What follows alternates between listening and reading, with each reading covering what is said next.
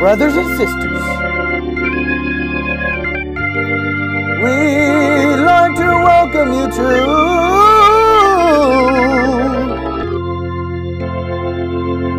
the After Church Podcast. Thank you, Jesus. Here we go.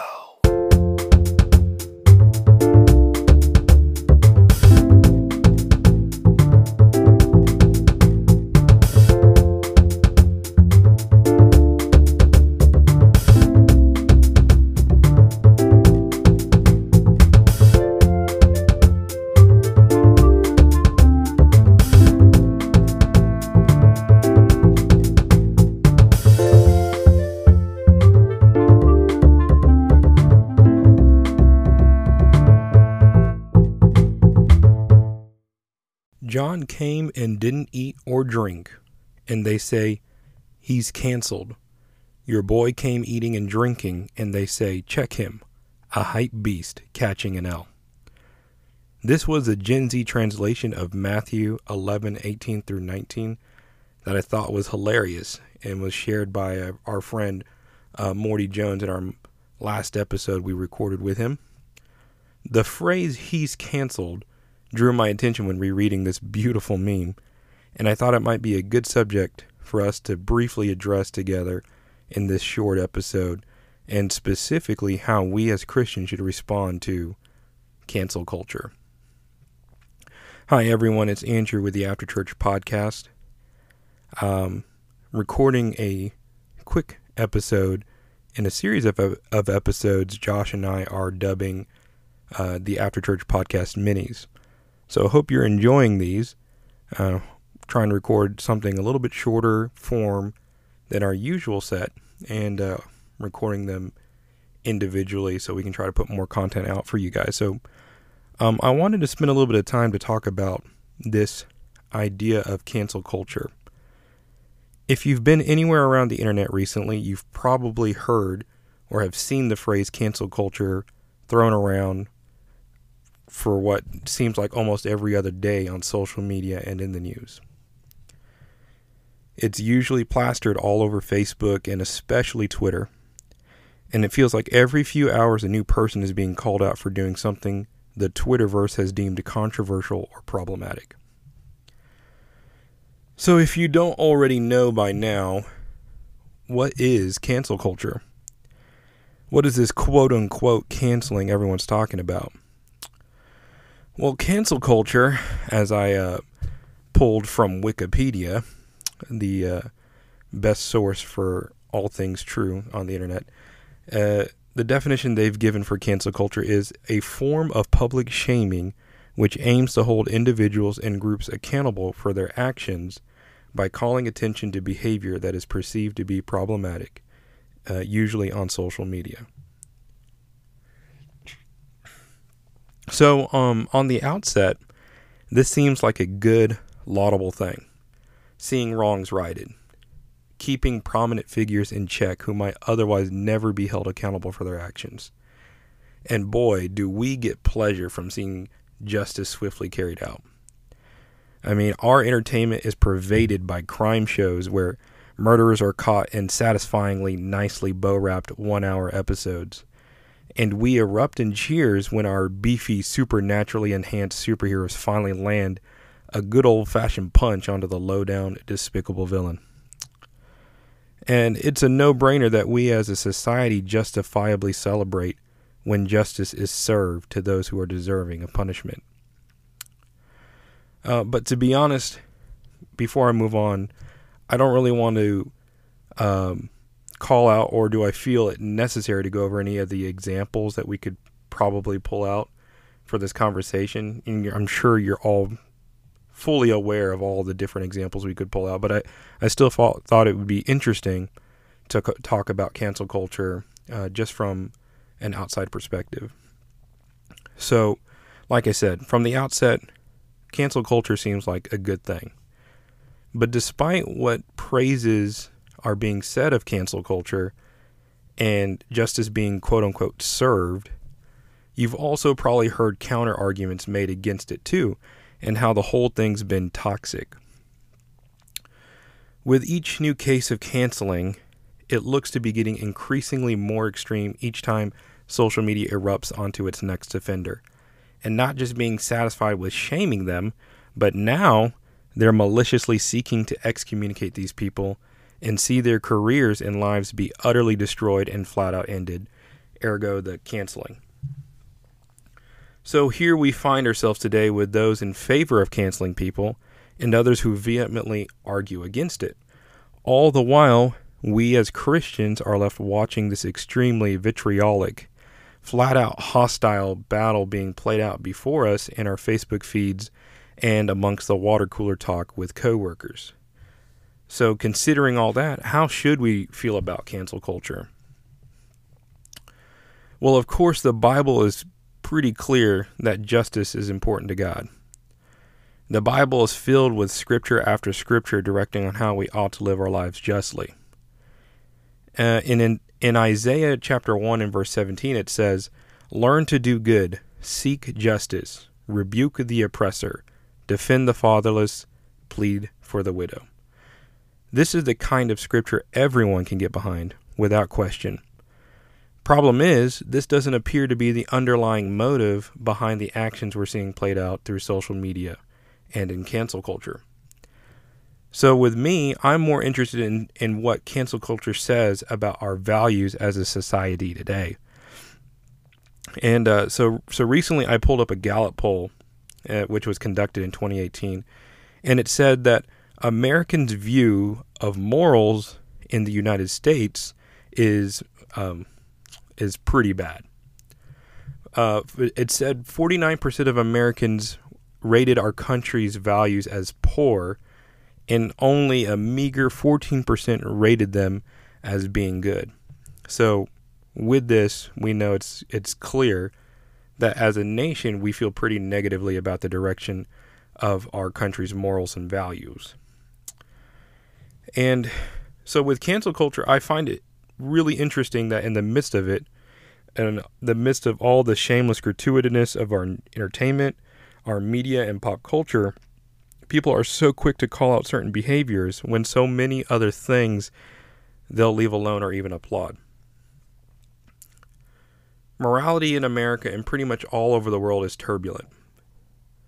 And most of you, most will tell you that it's in the decline rather than improving. As society and culture has evolved over the centuries, people's way of thinking about good and evil has shifted. It's never really been consistent over time. And this can clearly be seen today in political debates on a variety of subjects, which I won't go into, and how starkly polarizing they've become. And that's why we as Christians cannot rely on the world and the court of public opinion to be our barometer for morality.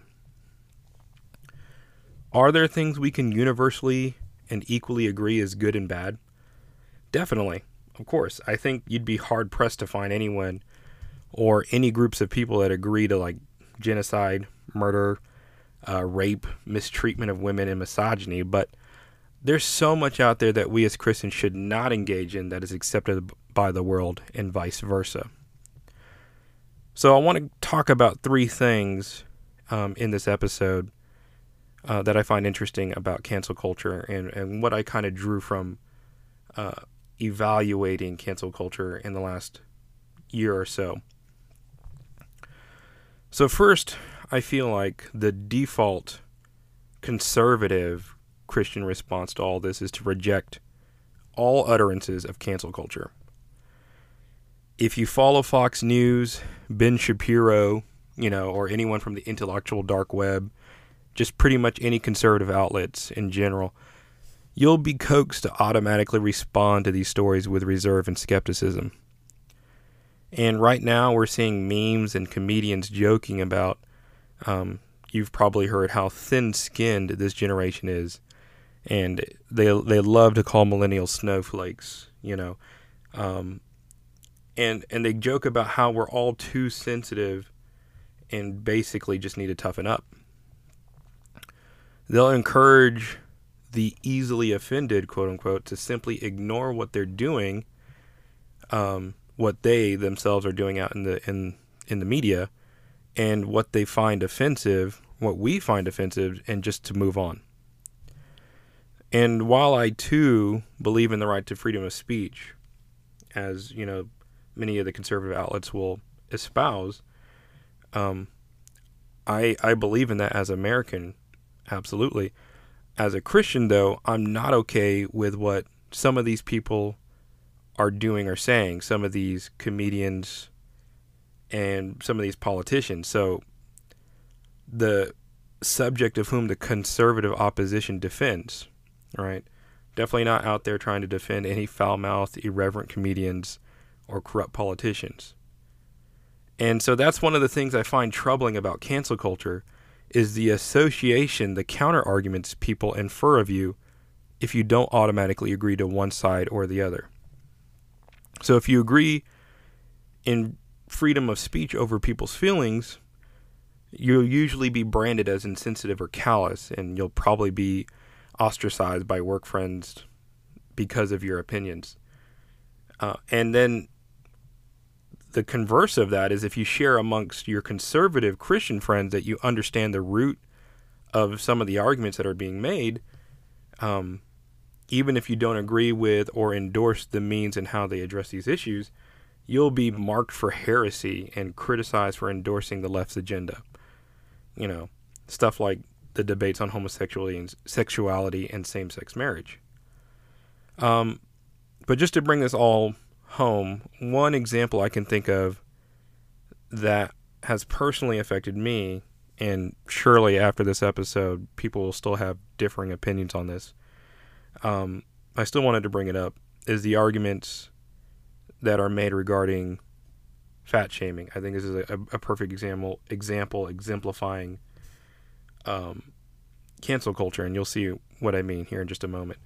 But there's this movement we're seeing of celebrities and just pop culture in general that support people for being overweight and then even celebrate it, right? And so, of course I agree. Being overweight has negative impacts to our health. That's a given. And for, what people are experiencing because of this quote-unquote fat shaming, I can even agree to the tolerance aspect of the movement, right? Because me personally, I've been a victim of that growing up. I've always struggled with weight growing up, and I've been at the other end of these fat jokes nearly my whole teenage life and even into my adult life. I grew up in the church. I went to Christian schools all the way through high school. And, kids were merciless, Christian kids even. And it seems like it was justifiable, that being overweight was a character flaw the way people saw it. So it was okay to criticize. And that's what these comedians, I feel like, are coming out and saying, that fat shaming is actually a good thing since overweight people need to change anyways. And I felt like that mentality then and now has given people the right to make fun of people in the worst ways. I, along with many others, experienced this routinely at school, in youth group, and even at youth camps. I was at the butt of a lot of these kinds of jokes. But I learned to tolerate them and even roll, quote unquote, with the punches by playing jokes off of myself to lessen the probability of someone else doing it first. And, I learned a lot through those experiences, and I learned about myself and my own self-esteem. There's a lot to be learned through those kinds of experiences, I still feel. But, and of course, to be fair, as I matured over the years, my peers matured with me. And so those kind of things seem to have lessened after I got out of my teenage years. And ultimately, as I got older, I learned to not let those things faze me anyways. So things sort of improved. But my point with all this is yes, I agree that America probably has an obesity epidemic problem, and it's something that needs to be addressed for sure. I also, on the other hand, do not feel it's justified to use that argument to marginalize or attack overweight people in the guise of honestly trying to help them. And this is where I kind of wrap things up from earlier. I use this as an example to parallel how we treat these other groups who equally feel diminished and marginalized by society and historically the church. So even though we don't condone or endorse these groups, talking about not just the whole fat shaming movement, I use it as an example, but you can input or fill in the blank for all these other groups. Even though we don't condone or endorse these groups' wrongs, we also don't take liberty through that to launch attacks either. Or at least I feel that we shouldn't. So I'm usually torn when I hear stories surrounding prominent people getting canceled for politically incorrect statements, because I understand partly where the offense is coming from. And let me be clear, even though I've not said anything specific, I do not condone or endorse what the Bible clearly says is wrong. So just putting that out there. But I simply wanted to draw out what I feel is missing in our conversations about this topic with our peers, and I feel is severely lacking, and that's just simply empathy. I think this conversation is lacking compassion. And even still, after saying all that, some of you guys will still be hung up on the whole sinful, immoral aspect of these arguments and saying that we're ignoring these things. You might be even saying, Andrew, we can't just sit idly and accept what they're doing. Right. Yes. Yeah, I agree. The Bible is clear about what God says is right and wrong. So that, and that in fact is my counter argument, by the way, to PC culture and the moral decline of the United States, is that God is the ultimate authority on morality. But should we as Christians engage in either one, arguing the case of canceling people, or two, against it? So in a lot of instances, I feel my take on these stories has been a bit nuanced because of those aforementioned things. So, like, for example, a comedian might be called out for his foul, distasteful joke. Might be racist, misogynistic, homophobic, or whatever, just for example. And the media, of course, will pounce on him for it. And then tell me if you recognize this pattern. Conservative outlets will come out and defend the comedian for his right to freedom of speech, and then even praise him for addressing the irrationality he's calling out. So whatever movement he's calling out or what have you, you fill in the blanks. They'll praise him for that. And then this leads me to my second point, is that I think we as a society severely overestimate the effectiveness of canceling someone, quote unquote.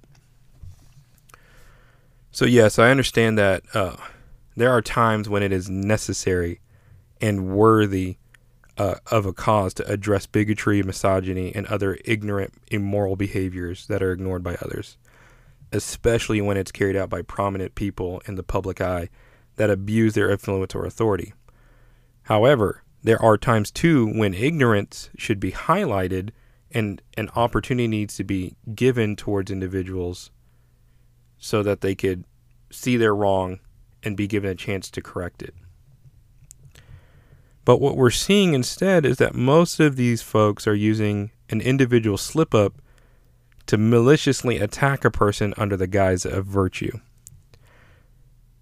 They'll tell you they're simply eradicating a terrible wrong from the world, right? But people's true motives, I think, are shown most clearly in these kinds of scenarios because it shows that they're not interested in seeing people being forgiven or growing from or learning from their mistakes. Instead, any small blight equals utter obliteration. And by doing this, they feel that they've achieved some form of elevated righteousness and have done society a favor, especially if they were the ones to call it out first. This obviously has been abused, of course, and with the short attention span of the media, most of these cases get the full onslaught of the media for a short few weeks, and then the disgust wanes as we all move on with our lives. Some damage might have been done to the perpetrators or the victims in the process, but ultimately we as a society forget and wait for the next prey to pounce on. Ultimately, what we attempt to do to these people really doesn't have the lasting effect society had hoped it would have. For some cases, yes, some were rightfully prosecuted and were penalized, but for some, especially if they were called out for a debatable offense, will eventually be able to brush off the encounter and move on unaffected. It's clear that in these cases, one, these perpetrators will essentially be unaffected and may not even exhibit any remorse. And two, that the outraged aren't really concerned, and this is one of my big points here, is that they're not actually concerned about persuading the cancelee, if you will, of their wrong, but instead are more interested in advancing their agenda ahead of society's acceptance of their views. Their intent is to impose their ideologies on everyone else, whether they agree or not. And these evil people that they're calling out are simply prime examples highlighting their point. So the individuals at the center of the objectionable behavior almost never feel the full blunt of the attack, but instead those engaging in the debate surrounding the topic in question are the ones that are most affected. We are the ones who are being forced to choose sides. And in short, considering all that, cancel culture doesn't really achieve what the cancelers say their end goal actually is. So this leads me to my final point. We as Christians, in sharing a worldview that everyone else does not, understand that God is the author of moral authority.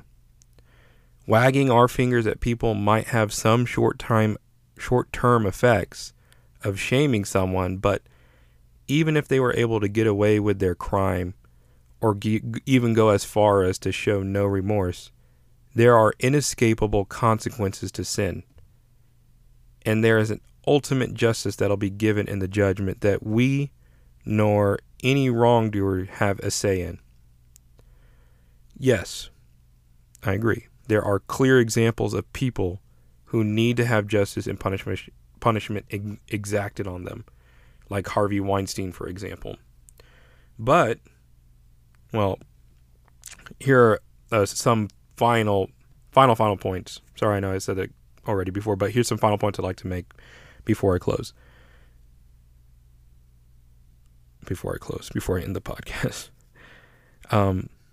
So, one, we're usually quick to cut down celebrities for their infractions, but consider how we can treat our own brothers and sisters in Christ in our own circles when they are caught in a wrong. Right? The Bible says, and I read the scripture the other day and I thought it was interesting considering the subject. It says the Bible says in Galatians chapter 6 and verse 1, "Brethren, if a man is overtaken in any trespass, you who are spiritual, restore such a one in a spirit of gentleness, considering yourself, lest you also be tempted." The root of cancel culture, I feel, is that of our fleshly nature. In that, by default, we love to see the demise of those who've messed up. We love to see people who have done wrong fall and fail. We love to see our rivals, our enemies, stumble and fall, and we get pleasure from that. But Scripture encourages us in these cases to not condemn these people, but instead to restore them and to recognize that we ourselves are not above failing. Do I think celebrities should be afforded mercy? In short, yes. I do think that they are capable of being redeemed by God's grace. They need salvation just as much as any ordinary person does.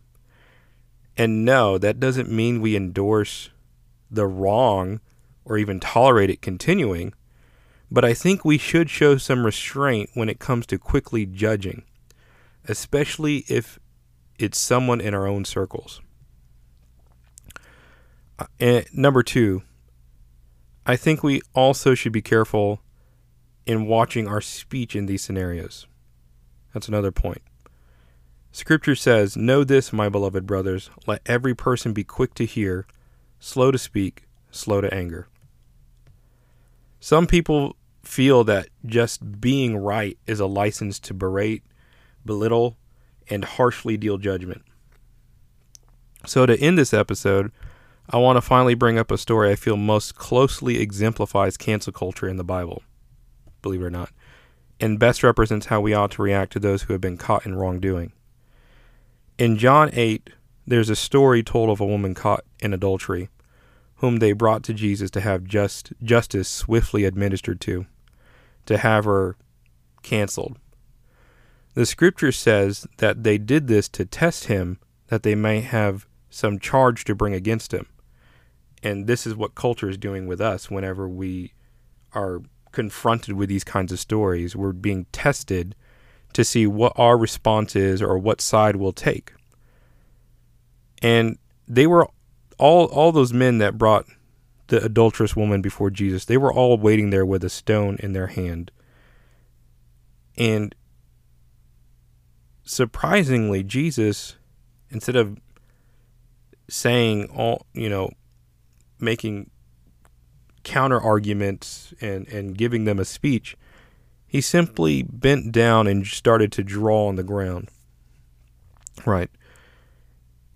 And there's all this debate as to what he was writing on the ground. But ultimately, whatever it was whatever he did there in that moment, it convicted the men. And they began to leave one by one.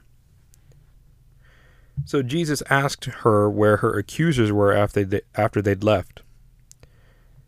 They'd been convicted by what Jesus had, whatever he had written on the ground, whatever he had done.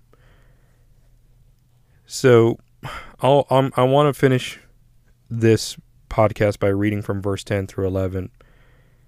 And it says, Jesus stood up and said to her, "Woman, where are they? Has no one condemned you?" She said, "No one, Lord." And Jesus said, "Neither do I condemn you. Go, and from now on sin no more." So that's pretty much all I got. Hopefully you guys got something out of it. Thanks for listening. I could definitely spend a little bit more time fleshing out more of this topic, but I just wanted to inject some thoughts into your mind today, and then kind of just hear back what you guys think about it. So I'd love to hear your feedback and any comments you might have. Let me know what you think about this subject too, and if you agree with me. But with that, thank you guys for listening and tuning in, and we'll catch you again in the next episode. Have a blessed day.